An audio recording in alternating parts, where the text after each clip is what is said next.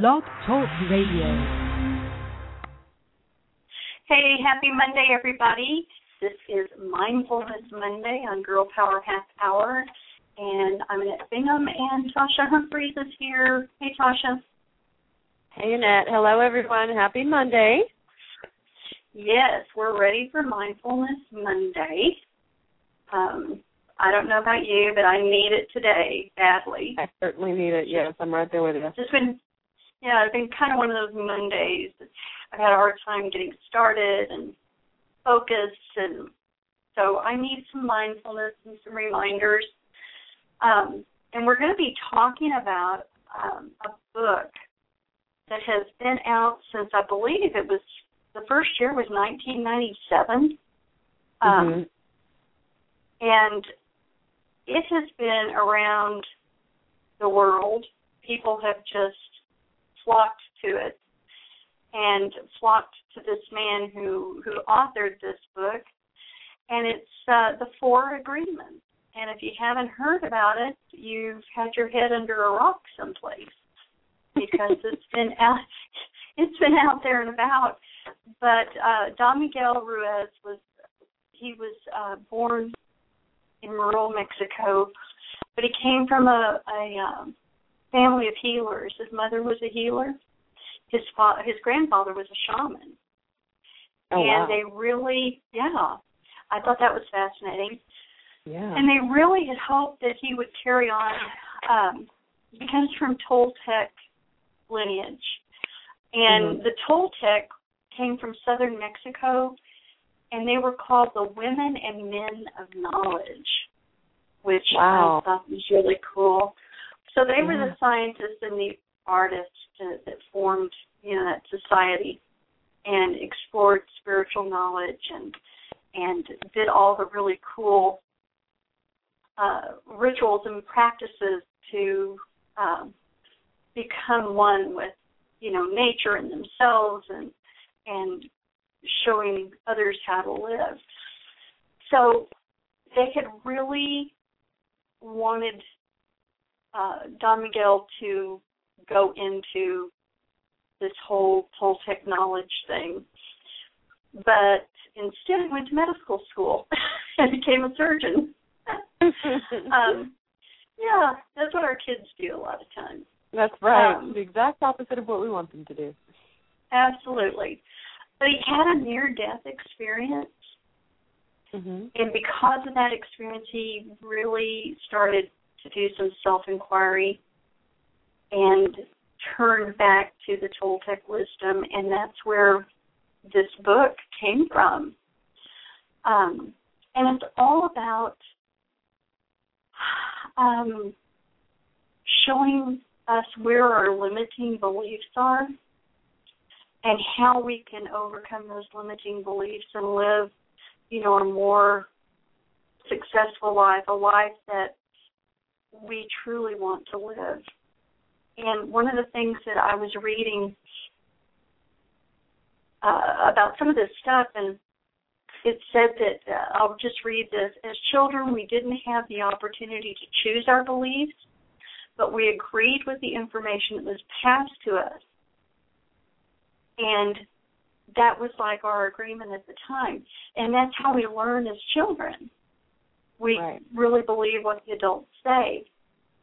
And I was reading something today and heard something today that said between the ages of 2 and 6, children operate from the theta brainwave, which is the part of the brainwave that we function in that makes us like sponges. That's where we operate in when we're hypnotized. So that all these suggestions can be put into our heads. So those kids from 2 to 6 are really operating from the theta brainwave pattern. Right.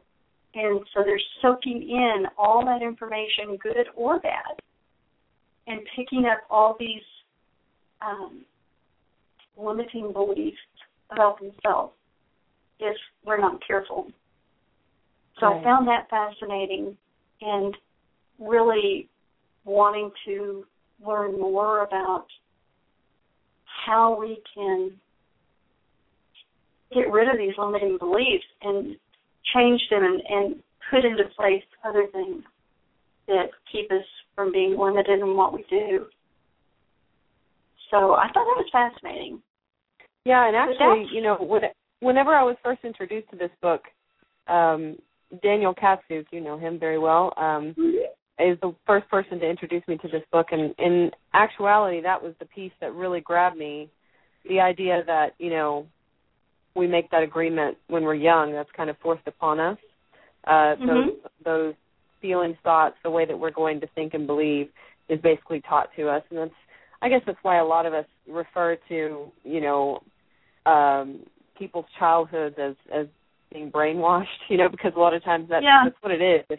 If things are taught to you very young, depending on what it is that's being taught, I mean, it certainly can be good or bad. And that's what drew me in initially, is because my childhood and the abuse and everything I was subjected to, and the voices telling me that I wasn't good enough and I wasn't worthy, and that was the agreement I made, to think that about myself, not willingly. It was just kind of forced onto me. And that's, and at that age from 2 to 6, when we're operating that brainwave, we don't have a choice to believe all that. Right. Exactly. Because we just soak it up. It just goes in and stays in, and when after 6, then it kind of switches, and those limiting beliefs are still there, even though we may not consciously think about those beliefs. We may actually outwardly act in a different way, but wonder why things are not working out for us. And it's that subconscious limiting belief from our childhood that's actually causing us not to succeed. Right, so, exactly. Fascinating stuff. So, Tasha, what's our first agreement? Okay, so, and if you don't have a copy of this book, first of all, it's a very easy read. It's a very small book. I mean, literally, like, you could throw it in your purse or in your pocket. It's a very small book you can get. I highly recommend that you get it. You can obviously read stuff online, and Annette's going to post this link that I'm going to be reading from today, as well as one that she had sent my way earlier. We're going to have those online for you on our Facebook page, Girl Power Half Hour. But I'm reading from the website toltecspirit.com, and that's TOLTEC, spirit.com. And the first agreement is be impeccable with your word. And let me explain that and what he says about it. Speak with integrity. Say only what you mean. Avoid using the word to speak against yourself or to gossip about others. Use the power of your word in the direction of truth and love. That's a tough one. Yeah, it's one that we actually have, I think, a very difficult time with. And I don't even necessarily, I'm not even going to focus so much on the idea that you're not supposed to use the word to speak against others, like gossip. I think the difficult one the one that people really struggle with, I know that I certainly struggled with myself when I first picked up this book, was speaking against yourself, and that comes from those voices from my past that were, taught to me during the time that I was young, and listening to all those negative messages and picking those up and then speaking those negative messages against myself throughout the rest of my life. That was something I struggled with. That part right there was very difficult for me personally. Well, it is, because when you've got those, so often we have those words against ourselves, and we try to say, okay, I'm not going to talk that way about myself anymore. I'm not going to say that about myself anymore. But we have to replace it with something. If we're not going to talk about, for instance, okay, I need to replace my word by saying, because my word right now about my exercise program is, oh my God, I can't do it. Right, it's can't too a hard. bad word. Yeah. I know, it's too hard. And I find myself, and I was thinking about this today, I really need to change my word to, I am becoming more empowered and stronger, and this is a challenge, but I can do it. Right. And challenges are good. So that's right. We have to replace it with something. We can't just not say it anymore. We have to replace it. Yeah, and what I suggest, I think that you should, I used to do something that was, when I was really struggling, and, we talked about it on one of my shows, but when I was really struggling with self-destruction and dabbled in every sort of method of self-destruction there was, including eating disorders, I really wrote negative messages to myself, and I'm not kidding. Like, I would write, and I, me, I've never been overweight, but when you're in that self-destructive place, you don't like yourself no matter how you look. You hate yourself. Everything's wrong about you. Right. Everything. And I would write notes like "you're fat" and stuff like that to get to quote unquote motivate me to continue to run the 6 miles a day, 6 days a week I was already doing. Once I started, my counseling and working on myself and learning to love myself and getting rid of those negative voices, I would write, "I love myself," like, "I love you, you're beautiful," I would write the things that I needed to remind myself of. I mean, I even, me, I have a lot of tattoos, and one of them says "love thyself" on it. It's just a reminder to do that. So I think, replace that "I can't" with "I can," and, it's too hard with it's challenging, but I can do it. You're fat with, I love you and you can do this, or whatever your motivation needs to be, but something positive, replacing that negative. I hear women especially all the time focusing constantly, and it's not just women that do this. I mean, men do it too, but I'm around women all day, and I hear them say, just in passing, I mean, we're not even talking about having a self-beat-up session, but just in passing, they'll say, "Oh, I'm just getting so old," or "Oh, yeah, I just have gained so much weight." Or, I mean, it's just all this really negative self-talk constantly, and it's painful for me to listen to it because they don't even think anything of it. It's just stuff that they're saying about themselves constantly that it's just very negative. Right, and that's true. You hear that all the time, and I'm as guilty as the next person. I catch myself saying certain things that I'm going, "Oh, wait a minute, that didn't turn out good." But one thing about, it was not a good statement, but one thing about beliefs, and these are our beliefs about ourselves, right, is a belief is just a thought that we keep thinking. Right. It's that simple. So if we want to change our belief, we have to change what we think. Exactly. And by using the positive affirmations and the visualizations and the constantly reaffirming yourself in a positive way, it does start to change your belief system about yourself. Right. And it's about consistency and doing it over and over and over again. That's right. So I think that is. And one more thing before we move on, and it reiterates that. I mean, you have to remember that a lot of these women that I'm speaking about have kids, young kids. So they're saying this stuff about themselves in front of their kids, who are then taking on this idea that that's what we do. We beat ourselves up. And regardless of what they might be saying to their kids, children pay more attention to what you do than what you say. So, like, if you tell them to love themselves, but you're constantly hating yourself, they're going to pick up on what you're doing more than what you're telling them to do. So your actions mean everything. Yeah, so you learn to love yourself so that, you can love yourself in front of your kids, and then your kids will learn to love themselves because they see you doing that. Well, they're not only going to pick up on the words, but they're going to pick up on the facial expressions, the body language, of course. Yeah, the energy that you're putting out.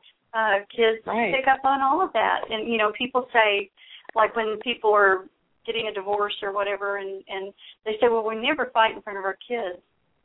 Doesn't matter.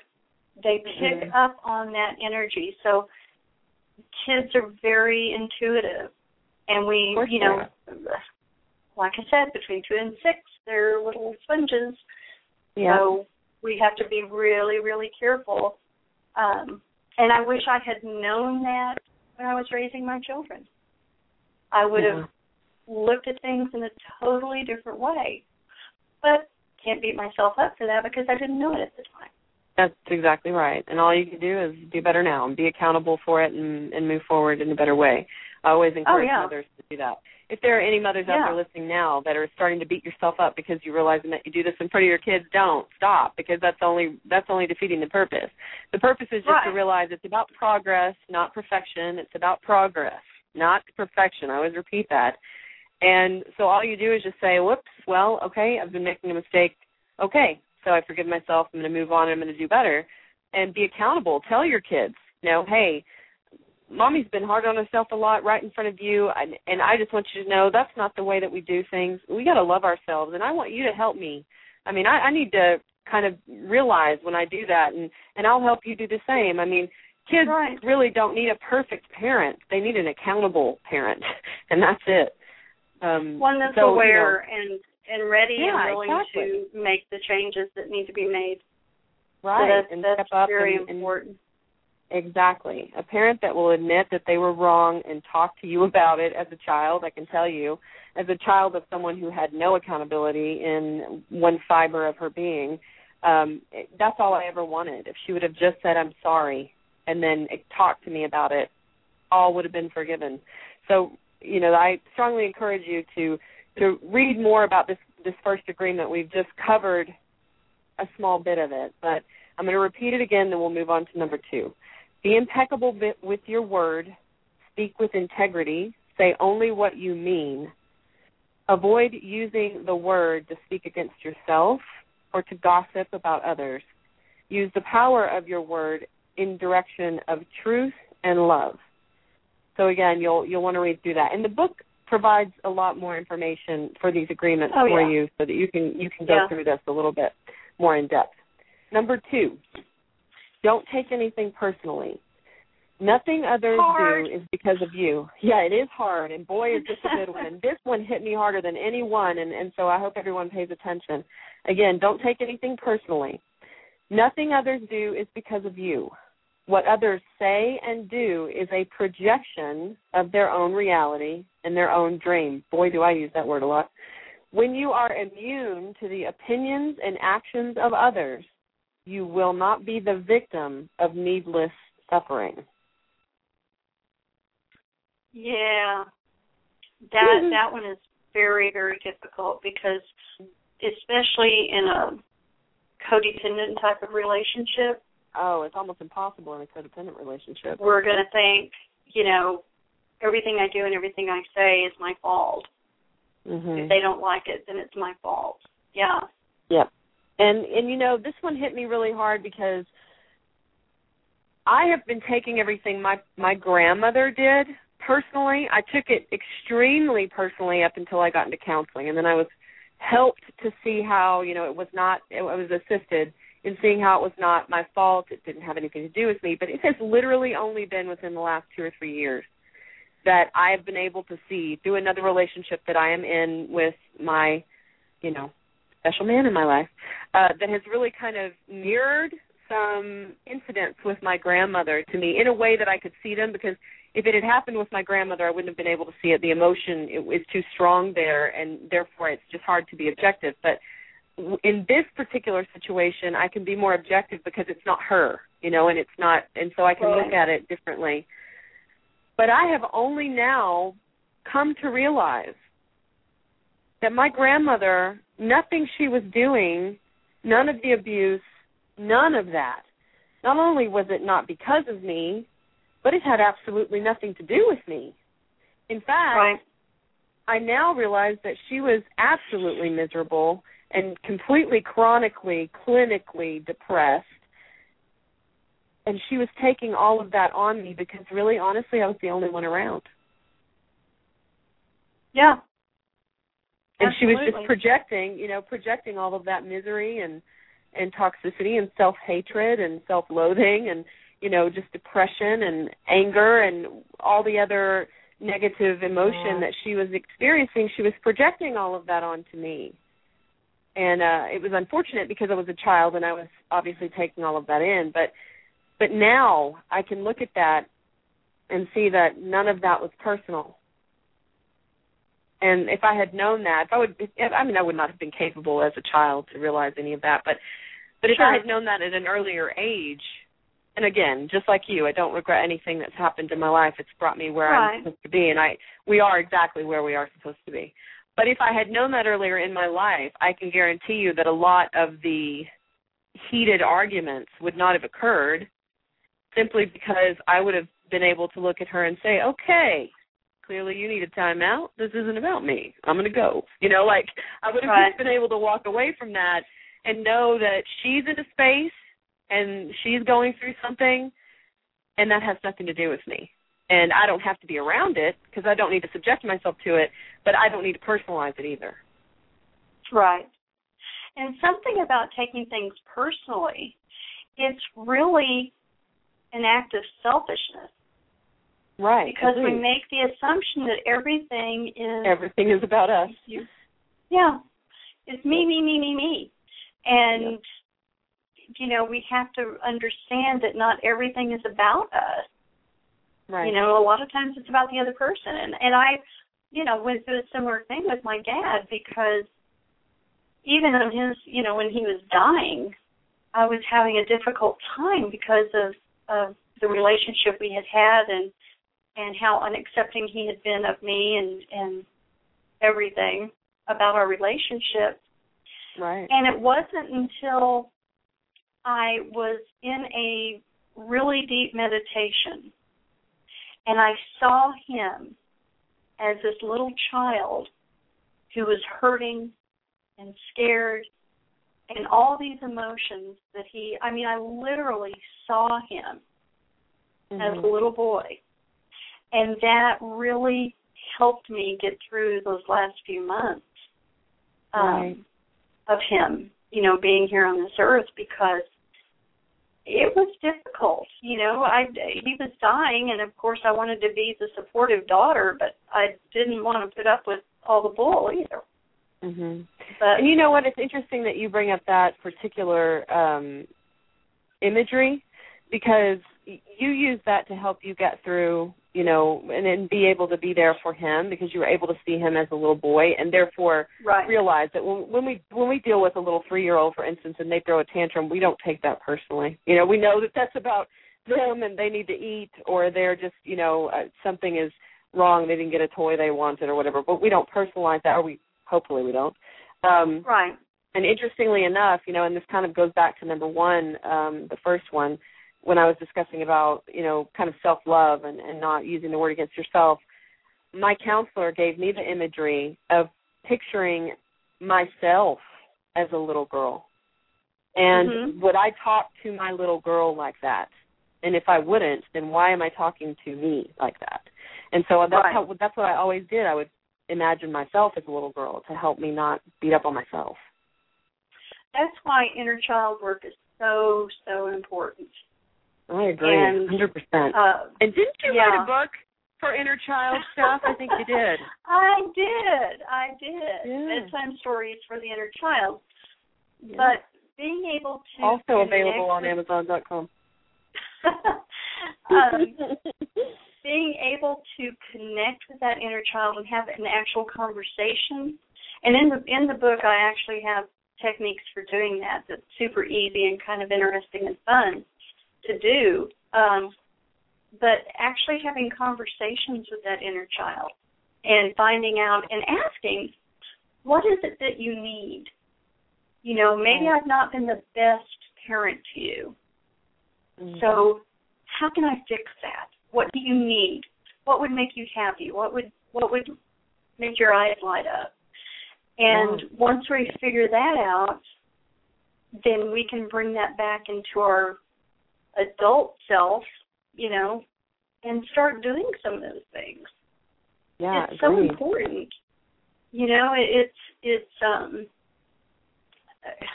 I have more fun with my inner child when I'm with my grandson.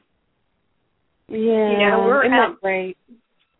We're out playing in the dirt with trucks, and he's telling me, telling me stories about elk in the woods and how he's going to hunt the elk and all this fun, funny stuff, these stories. And I just think about, I remember when I had all those stories inside of me.